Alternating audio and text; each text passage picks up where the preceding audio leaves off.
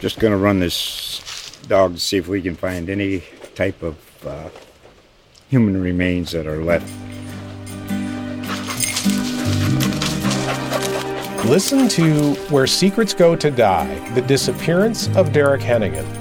From the Detroit Free Press, a new podcast set in the woods of Michigan's Upper Peninsula. Available on Apple, Spotify, Freep.com, or wherever you get your podcasts. Anyone here watch the Oscars this year? It was a Best Documentary winner, Free Solo. It's about a guy named Alex climbing a 3,000-foot cliff with no rope. Some viewers found this footage so terrifying, they started hyperventilating. Well, my name is also Alex. And a lot of people ask me if I do the same things as Alex Honnold. Well, yes, we have both climbed El Capitan. But if rock climbing was crime fighting, I'm a cop and he's Batman. And we're both on the same team, but I'm never going to be on his level. Also, in case my mother is watching this, I have no plans to climb without a rope.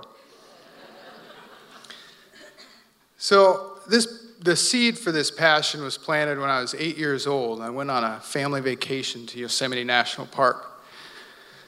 When you're driving there, the redwood forests are just so huge, and all of a sudden, these trees break, and there it is. El Capitan is truly larger than life. I mean, when you're standing in the meadow looking at it, you practically have to lay down on your back just to see the top of it. They have rangers sitting there helping tourists because you can't see the climbers with your naked eyes, so they have telescopes that you can look through to see them. First time I saw someone climbing this thing, I felt this draw that I later realized was spiritual. I actually turned to my mom and said, I'm going to climb that when I get older. Yeah, sure you are.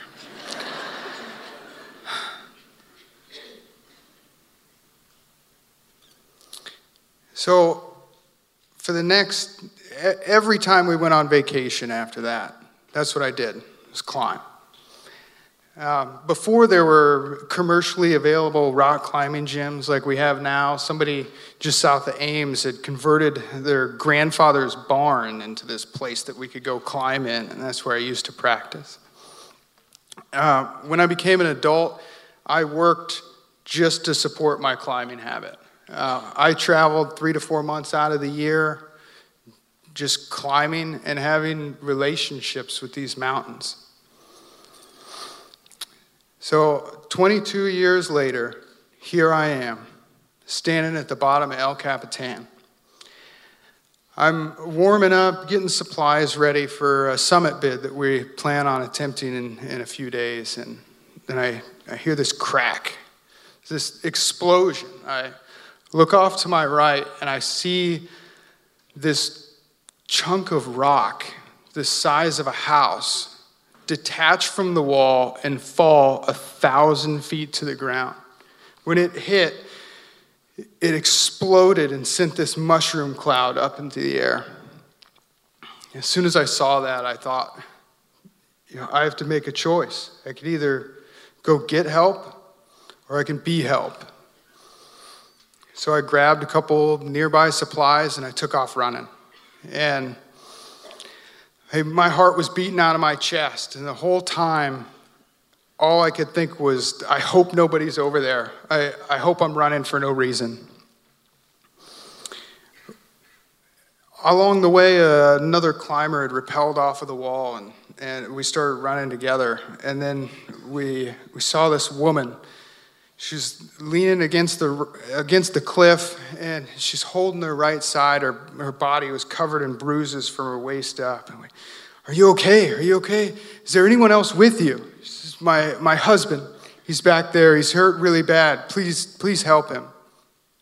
And the first climber stayed with her, and I took off running.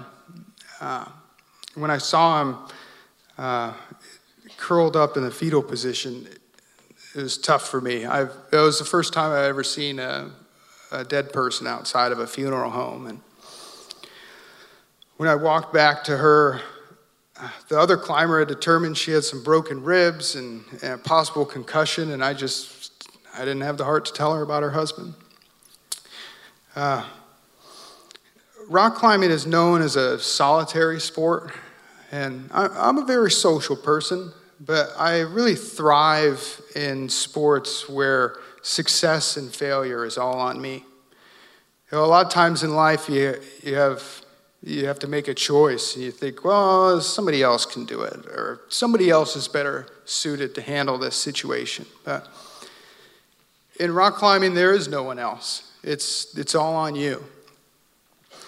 So we helped search and rescue get there and helped them stabilize this woman. We couldn't put her on a gurney because it turned out the broken ribs had collapsed one of her lungs, and if she laid down, she couldn't breathe.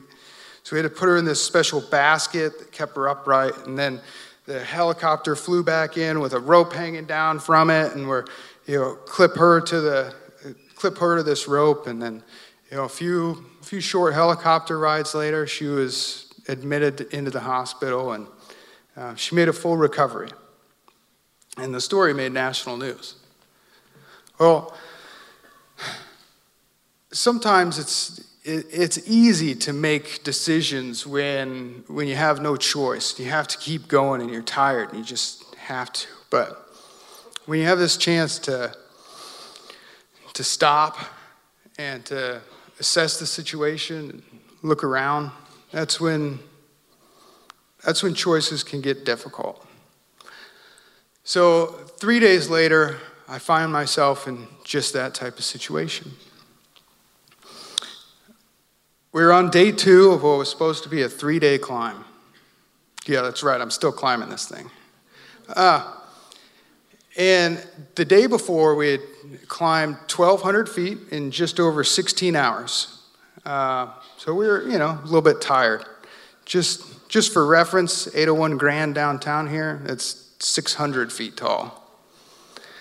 So the first part of this day's climb involved this tricky 50-foot section of chimney climbing. Now imagine you go downtown, you're in an alley, and the walls between these two buildings are about 3 feet apart, right? You're gonna push your back against one side, you're gonna push your foot against the other. And now imagine shimmying up that 4 stories. So this type of climbing isn't extremely physically demanding, but you can't clip your rope to anything. So if you fall, you're gonna get hurt. And standing here, I kept thinking back to my daughter. What if, why am I doing this? What if I get hurt? What if I can't work? What if I can't support her? Honestly, I yelled down to my partner, asked him to do it. I tried to get out of it, and he said he was too tired from the day before, and if I couldn't do it, then we had to go down. So I had to think about, why I was standing on that ledge. Sometimes when I'm climbing things like this, I have to think about other people. I use people that inspire me, and sometimes I dedicate climbs to them to help get me through, hard situations like this. On that day, standing on that ledge, I went through my whole Rolodex, and I couldn't think of anybody. So I started thinking about, why am I there? Well, this is the culmination of a 22-year dream. And that made me think about my daughter and that little phrase that I always tell her, to follow your dreams. Well, if I'm too scared to follow my dream, how could I expect her to follow hers? So she was my inspiration that day. After standing on that ledge for a while, I stepped off, and 3 minutes later, I found myself on top of that section, and I screamed out to my partner, Matt, "We're rock climbing now." So to stay on pace, we had to keep climbing well into the night. Around 1 a.m., I'm starting to nod off while I'm climbing. I'm just, all right, and I'm going, and then all of a sudden I reach up to put my hand in this crack, and I see 8 big eyes staring at me. Go put my hand in there, the spider lunges, and I scream a little bit, maybe just a little. And my partner, Matt, "What's wrong?" I said, "Dude, there's this huge spider up here, and it is lunging at me." He goes, "Wait a second, dude. You're telling me you're climbing in the middle of the night, 2,000 feet off of the ground, and you're scared of a spider?" It was a very aggressive-looking spider, okay? So it got my heart going. I was able to keep going for a while. We found a ledge just big enough for us to spend the night on. And about 4 hours later, the sun came up, so we started climbing again. Well, summit day is a tough day because it's the culmination of this 22-year dream is about to come to an end. I couldn't help think about the things that got me here. I mean, that woman,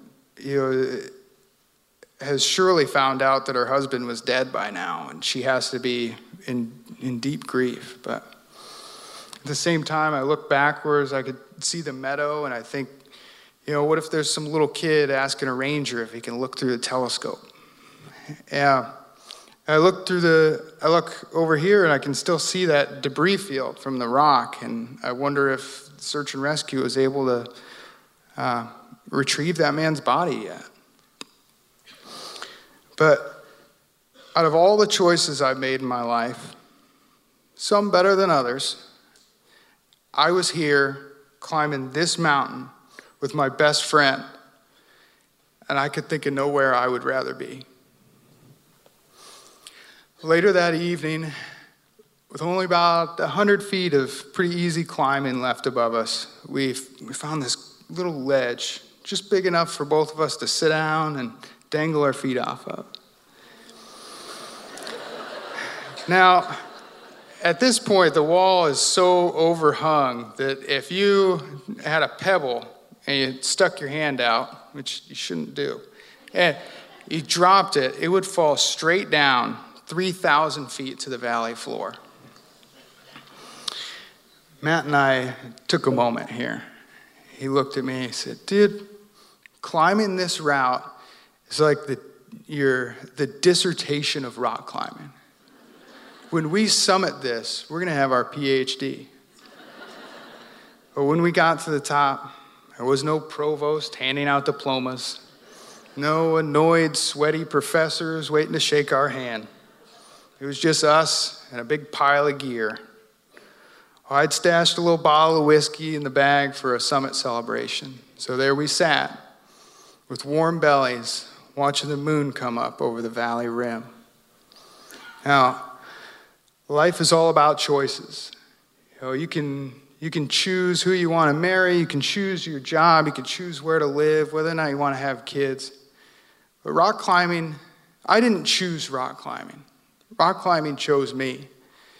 And every time I'm packing my car, I always think about the inconvenience, like the money this trip's gonna cost, the things I have to put on hold. When I stand on a summit like that all just melts away, because this is how I choose to pray. Thank you.